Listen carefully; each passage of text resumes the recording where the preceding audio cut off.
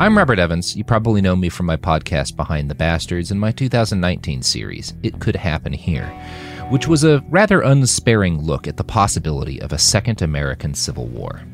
Well, that's actually an idea I've been playing around with for a long time, ever since I was a young man traveling throughout the American Southwest and watching the opening fractures of the culture war that currently grips our country. Starting in the mid-aughts, I began traveling to actual war zones in Ukraine, Iraq, and Syria. That further informed my thinking on the matter, and I started working on a novel called After the Revolution, which you're about to have a chance to listen to soon. After the Revolution is set in a future United States shattered by civil war.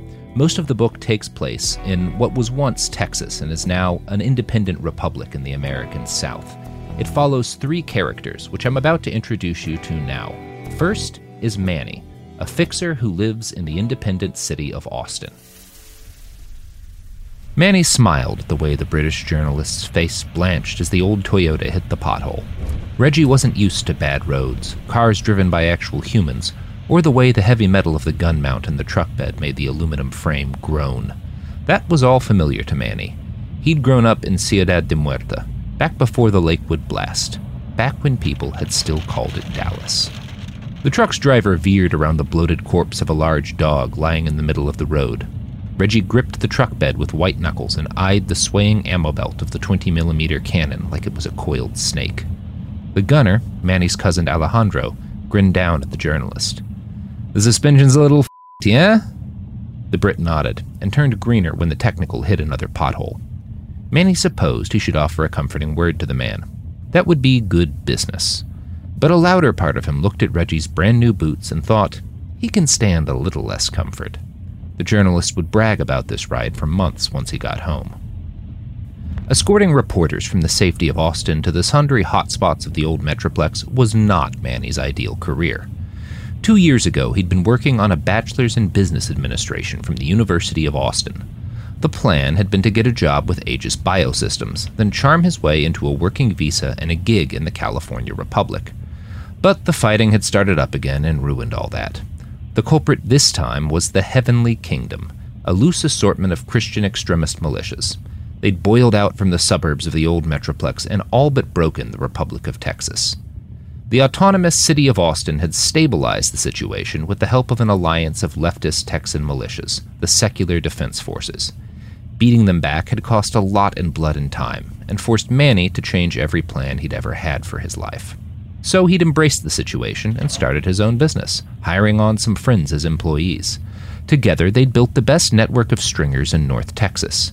His boys fed him video, contacts, and news updates, and he sold what he could to the big foreign media conglomerates. In a couple more months, he'd have enough saved up that he could off, fly to Europe, and apply for a refugee visa. My odds are pretty good, as long as the war doesn't end too soon. Second is Sasha, a girl on the verge of adulthood in the American Republic, which makes up most of the Northeast coast. She is, secretly, a Christian extremist, planning to leave her home and family behind to travel to the Heavenly Kingdom. The drone gun rotated on its axis and brought a new, slightly different chunk of cityscape into view. The world was a dull gray-green color through the lens of the weapon's camera. Once again, there were no humans in sight. That was the norm, but Sasha still logged in for her scheduled gun time every day. Her parents would have been mortified if they'd known how she was spending her few hours of free time. But she had a good VPN, or at least it was good enough to hide her activity from her non-tech-savvy elders. She doubted they'd ever suspect her of something like this. Sasha was a good student. Her grades guaranteed her admission to the American University in D.C. At one point, she'd had a shot at being her high school's valedictorian, and maybe of gaining admission to Stanford. But then she discovered the true gospel and given herself to Christ. Her grades were still good, but probably not good enough to earn her an educational visa to the California Republic. The extra time the old her had dedicated to school was now spent glued to a gun cam, browsing live feeds from various Christian militias and reading everything she could from the few pastors brave enough to preach the word. The new her didn't want to go to school near San Francisco, capital of what Pastor Mike had called the world's most sinful nation. Sasha didn't even really want to go to college in D.C. What was the point? "Sash," her dad called from the kitchen. "Dinner's on! Cheese enchiladas!" There was still nothing in her line of sight. For the 11th month in a row, she was spending 65 AmFed dollars for the privilege of staring through a camera at nothing for a half hour a day. Sasha had been warned about this when she'd signed up to support the Woodlands Martyrs Brigade. Their drone guns didn't see much action. The front had been stable for the last year. Rumors said the number of backers who'd even gotten to fire during their turn was under a dozen. Sasha had hoped she'd be a special case. Something moved. Just as she thought about killing the app and going downstairs, something moved across her drone's field of vision. It happened again, and Sasha realized that the somethings were armored soldiers sprinting past her weapon. She locked the drone on one and, for the first time ever, selected the fire approval button.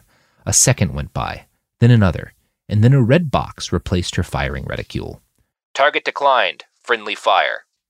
"Sasha!" her mother called up in that grating voice that meant she was almost frustrated enough to start yelling. "Get down here!" Next is Roland, an aging veteran who lives alone in the desert with a body full of U.S. Army cyberware and a head full of missing memories. He woke up, suddenly aware of two equally pressing problems.